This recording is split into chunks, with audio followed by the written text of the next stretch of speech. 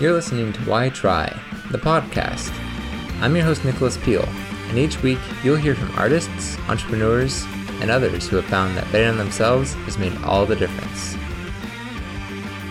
One of my favorite things about doing this podcast is that I get to spend a lot of time with a group of wonderfully optimistic, creative, and proactive people. Bailey epitomizes these traits, and it's really fun to see people like her succeed.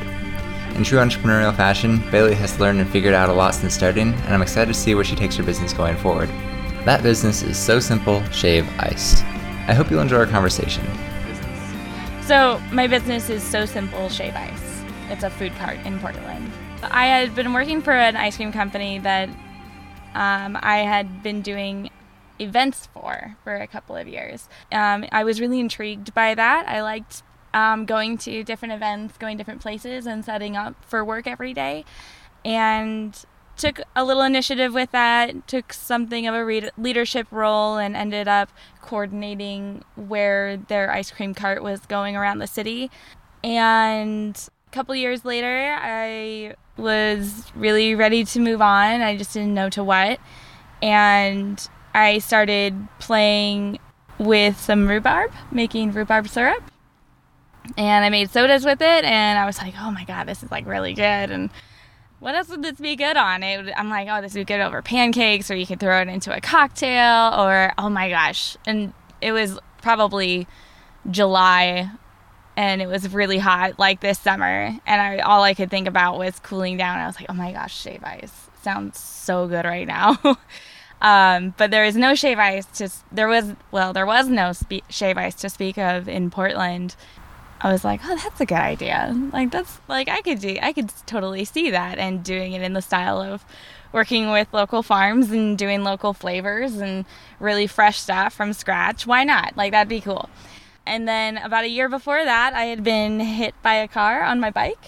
And around that time, I had received a really small settlement. And I kind of had a moment. I was like, okay, I can either go take a trip and do some traveling, because I really wanted to do that, or I could start a business and take a chance on something that may pay off a little bit more down the road than even travel experience could, because I have all this energy and I'm only 26, so why not? Yeah, couldn't talk myself out of it. Was there anything about like your previous experience that fed into this particularly well? Yes, absolutely. Was definitely learning that you could take, and this is definitely a trend of Portland, certainly, is the hyper focus onto one thing and making it as many ways as possible, say donuts or ice cream or sandwiches or a cheeseburger, whatever. But taking one thing and making it not only your own, but as creative as you can. And there seemed to be a niche that was not being filled in Portland, and that was shave ice. And I really wanted to incorporate what I loved about my previous position working for the ice cream company, which was working with other artisans of food who really had a passion for where their food comes from. And also getting to know small local farmers, and getting to know, a little more about where my food comes from, and just kind of shortening that consumer chain a little bit. My degree is in apparel design, textiles, and merchandising, so I learned a lot there about concept to consumer and the production chain and all of that. So a little bit of retail, a little bit of merchandising, and a little bit of ice cream kind of led into So Simple and doing shave ice. How much research into the concept did you do before you started? Actually, quite a bit. What did that look like? So I want to say it had a lot to do with going, I want to say I went to Hawaii and tried everything best that I could, but I could not do that. I'd hope to someday. But it was a lot of internet research and a little bit of previous experience. I had been to Hawaii before and had shave ice properly, the type that is shaved with a single blade and off of a single block in the Japanese kakigori style. And it's the texture is like cotton candy, and it melts in your mouth, unlike a snow cone, which is often very crunchy. Between that, I did a lot of research just doing that first and doing syrup recipes. And then I mentioned it to my dad.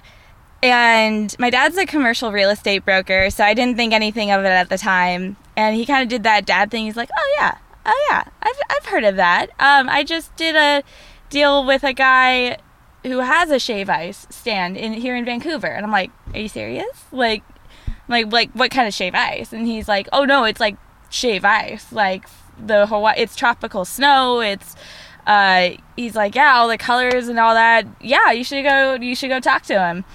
I'm like, okay, like, well, if that's okay, I will go talk to him. So I went and did, and I talked to him.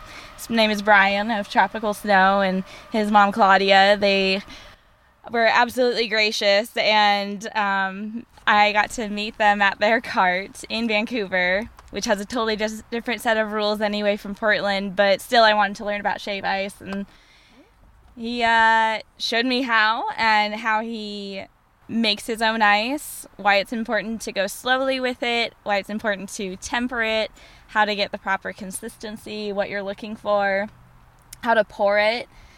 And I shared with him what I was doing. I brought a little even of my syrup with me, and I was like, this is what I'm going for. And he's like, whoa, that's different. Like, that's cool.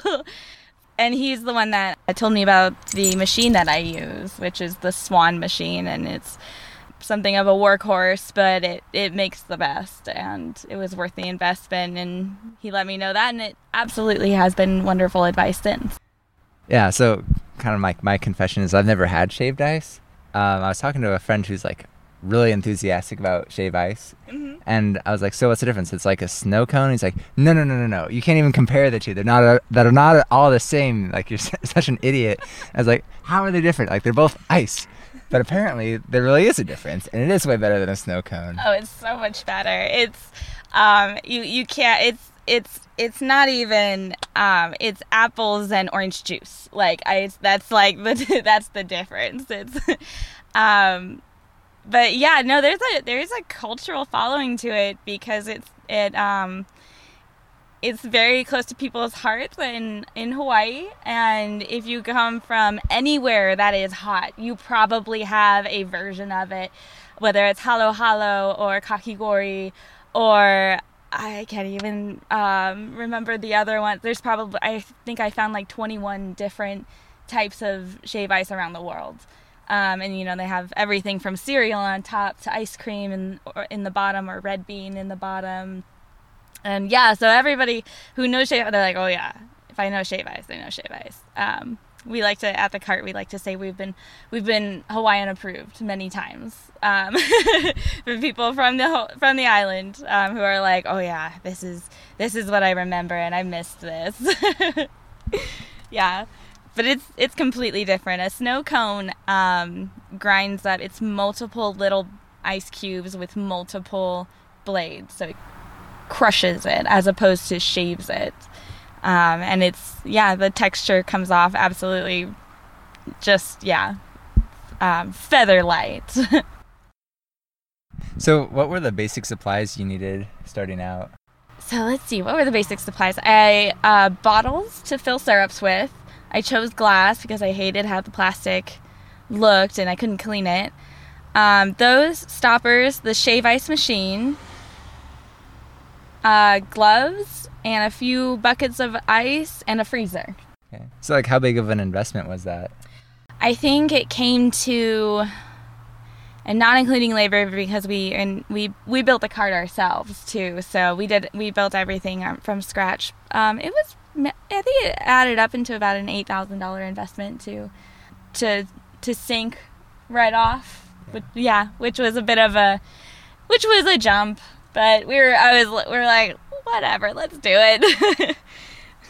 I had a wonderful friend across the country, and I was debating whether I should, it was the January of that year, whether I should press the order button for the machine, which is the equivalent of like a really nice espresso machine. So it's like $2,500. And I was like, okay, I'm like, I'm like, oh man, I don't know, I can't press that button. And she's like, well, just look at it this way, you could resell that machine. I'm like, oh, thank you. Just hit order. Like, okay. Like little baby steps, like over the course of, I think, a year. Yeah, that's a good way of thinking about it. Yeah, it helps. You gotta talk to yourself as if you were talking to your best friend that you want to succeed, because hopefully you are your best friend in a sense. And you just, like, that's how I had to think of it about treating myself kindly through this project. Was, I'm like, how would I talk to my absolute most treasured friend, and they were going for their dream? Like, how would I speak to her or him? Like, and yeah, it was like every little step required a pep talk. Yeah. Did you try crowdfunding? I did, actually. How did that work out? Not great. The crowdfunding I started, so I had the concept in August of 2015, and I started an Indiegogo in like the November, and I did like 3 weeks.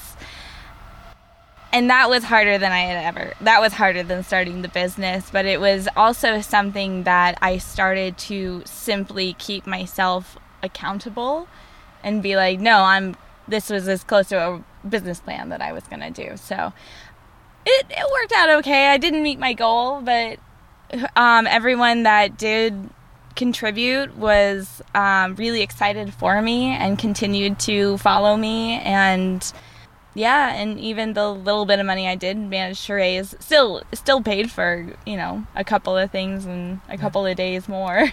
Yeah, I mean, you could look at it like you're getting paid to market. Yeah. So I guess, oh, that's a good way to look at it. I hadn't even thought about that. What would you have done differently with it? Oh, so many things. So planned. Anything. I think I just kind of made it and went. I didn't even email people. Like, yeah, at the same time, like, I brought a team together to put together a video, which I still have, and it's on my website, and it looks great. It's a good video. Thank you. You've seen it. And it was a fantastic project because it was a team that I brought together doing something I'm fairly familiar doing, which is putting together a production. And they were just as invested, and they were also eating my shave ice at the same time. They're like, no, seriously, you gotta do this. You gotta do this. They wrote a couple of reviews on my Facebook, and they're my favorite to read. But yeah, it was a great first run. I got a great video out of it, and I got a lot of experience with it.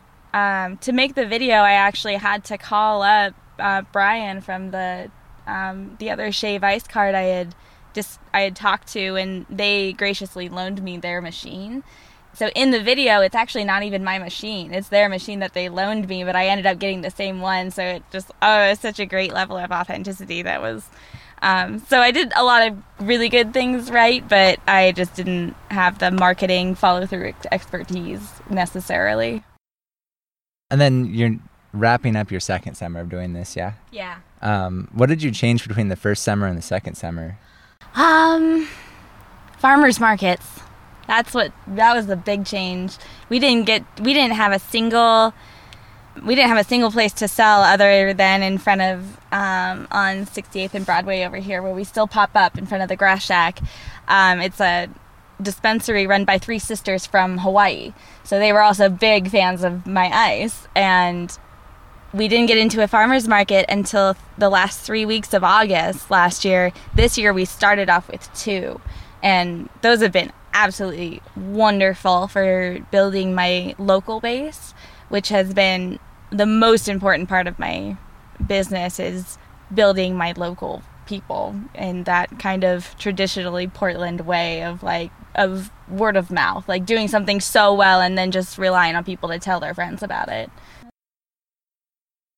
How long was starting the business before you were starting to break even in terms of covering the cost of supplies and everything? Oh, that's a good question. Yeah, not necessarily all the equipment and the fixed costs. But yeah. Actually, not too long. we were able to almost every day make enough to open the next day. And for that first summer, there was a lot of days that it was kind of singing for your supper. And we were like, oh my God, is this gonna pan out? And my husband was still doing work on the around at the time, he still does, but to make ends meet. But we actually, so we were making costs to get to every single day.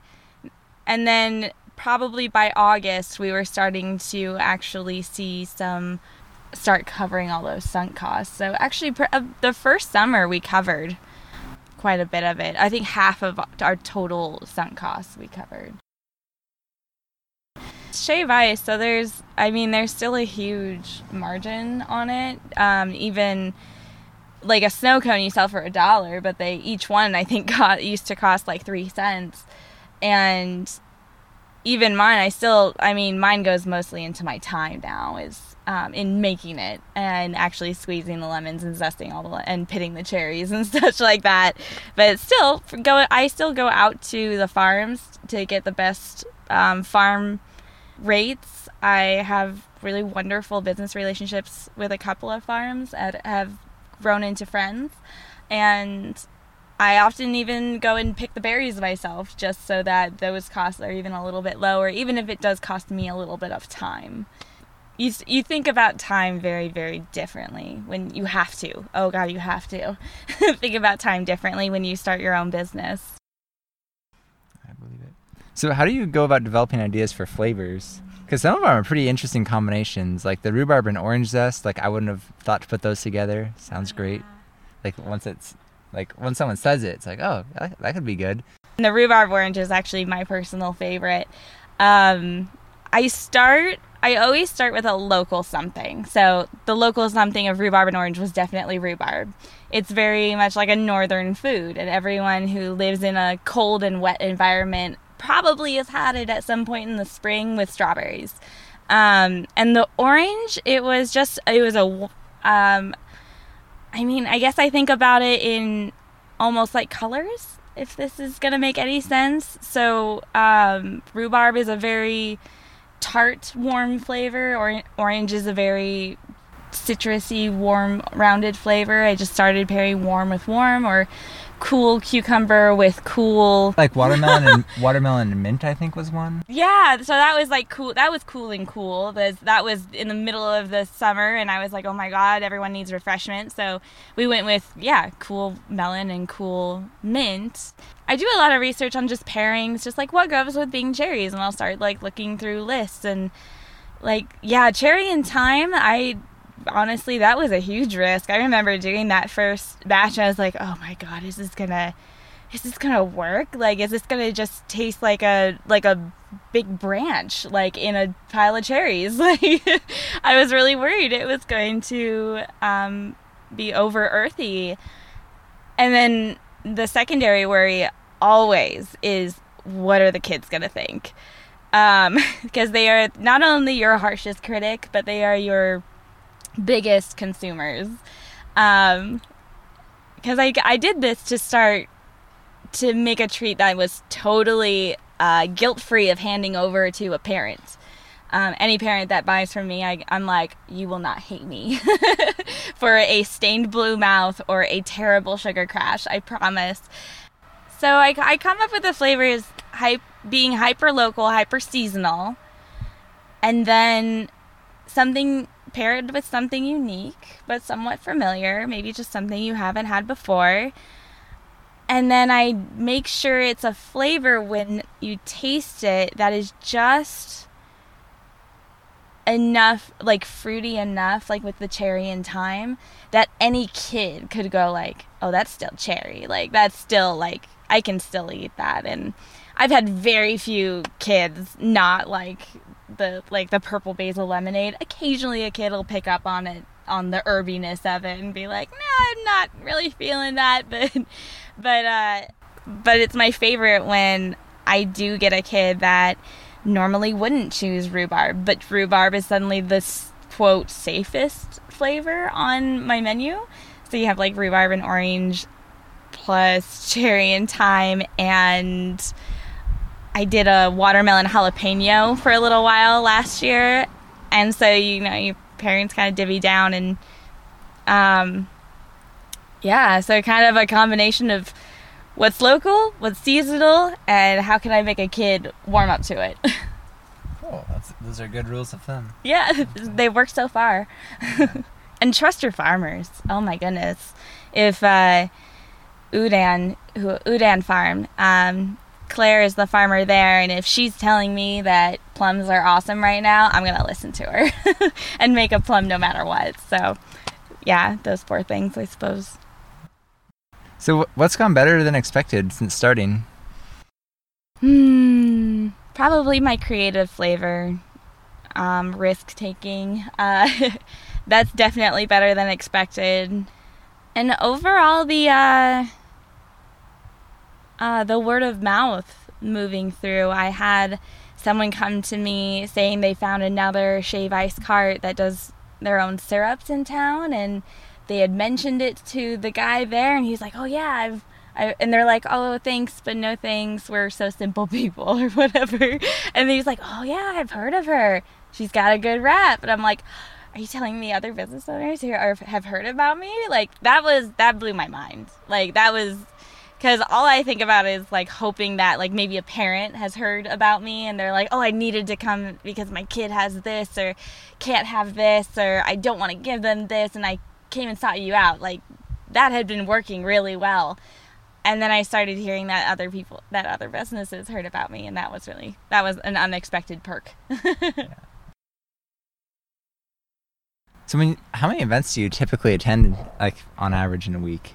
In a week, so far we're at 4 a week, and that includes 2 farmers markets, usually 1 music or concert or movie in the park, and 1 pop-up location. And then so far that seems to have struck a pretty good balance. Right now it is a 2-person show, and half that force sometimes is diverted to other work. So so far 4 times a week, and then 1 day a week is dedicated to sourcing and cooking, and then 1 day a week is dedicated to like inventory and doing the accounts and such like that. So we try to keep 1 day a week where we just like, okay, nobody think about business. Like, we can't think about business, so we have to have a rest day. Yeah. Oh, yeah. That was interesting. And there was like a really interesting podcast I listened to, a guy who wrote like a peak performance book. And he was talking about like how the recipe for like long-term like growth and progress is like to do some work and then like rest. And you need to have like that really good quality rest for like your work to really start paying off. Oh yeah.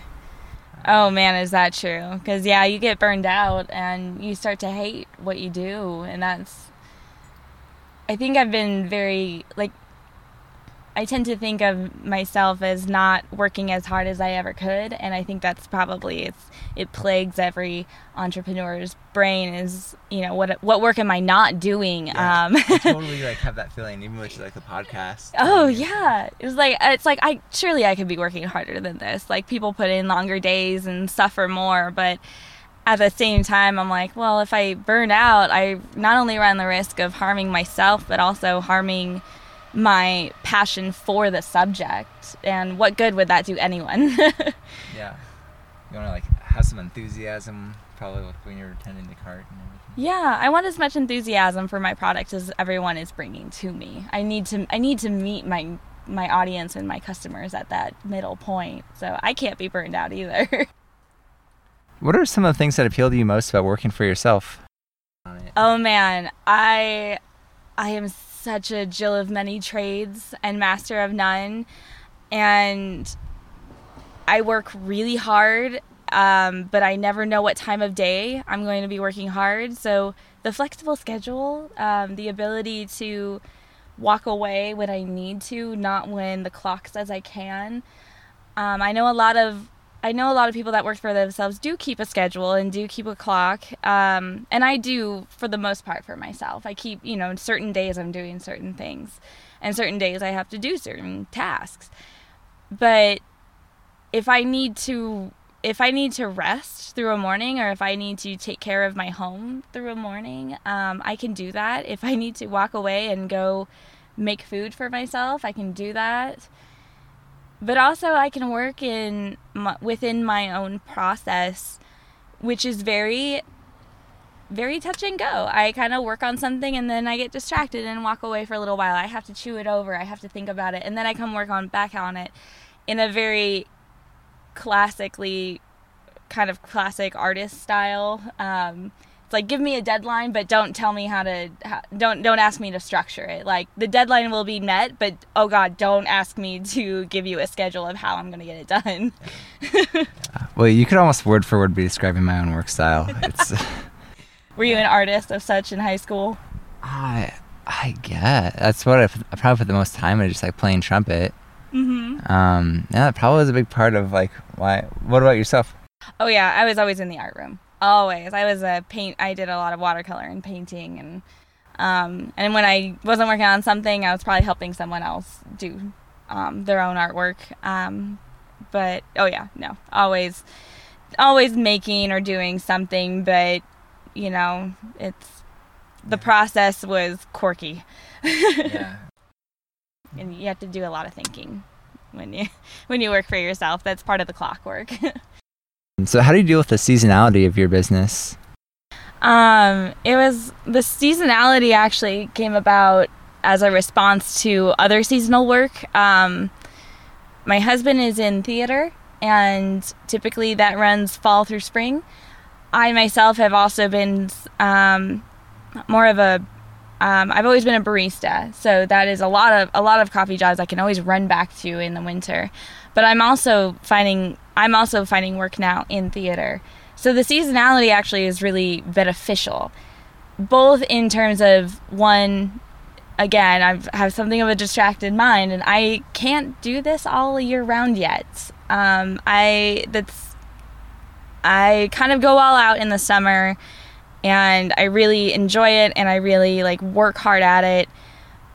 But I need to take the break at this point, and I need to step away from it. So it's beneficial in that sense, and it's also beneficial in that I'm in a very equal partnership, and Nate, my husband, supports me.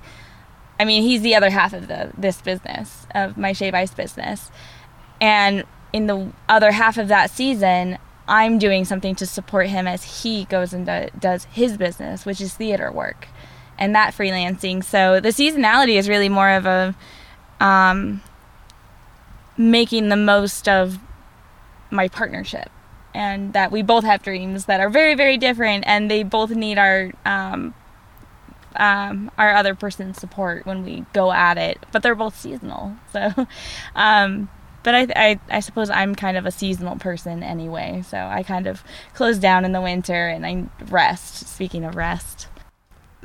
So have you thought about going into other areas that are, I mean, you mentioned cocktails, with selling the syrups either to bars, or you made a comment about waffle. It's great syrup on waffles. And oh yeah. Have you thought about selling it in kind of off season to those kinds of places?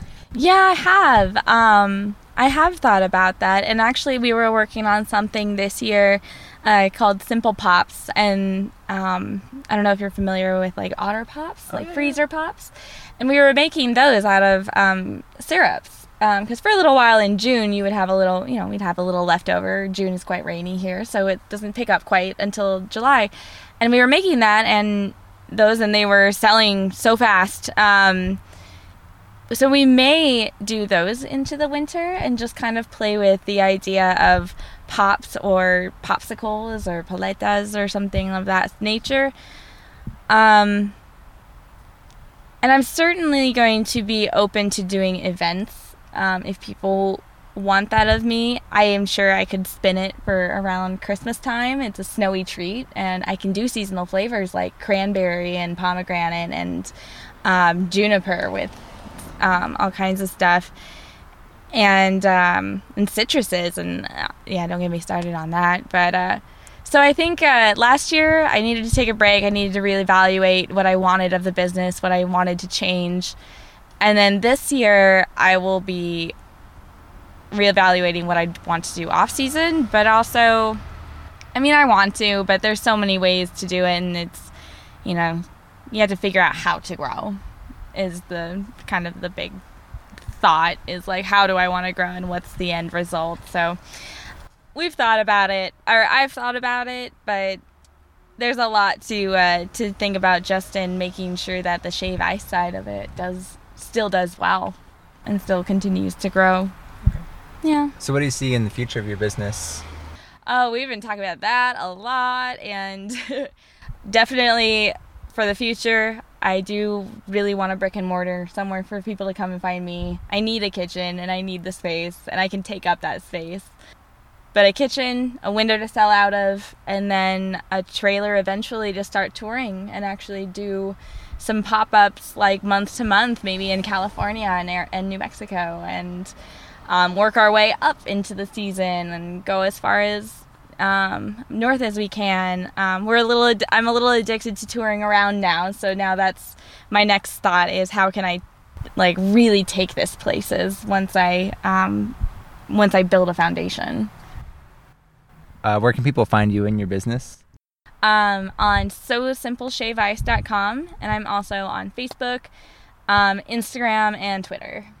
So all of the platforms.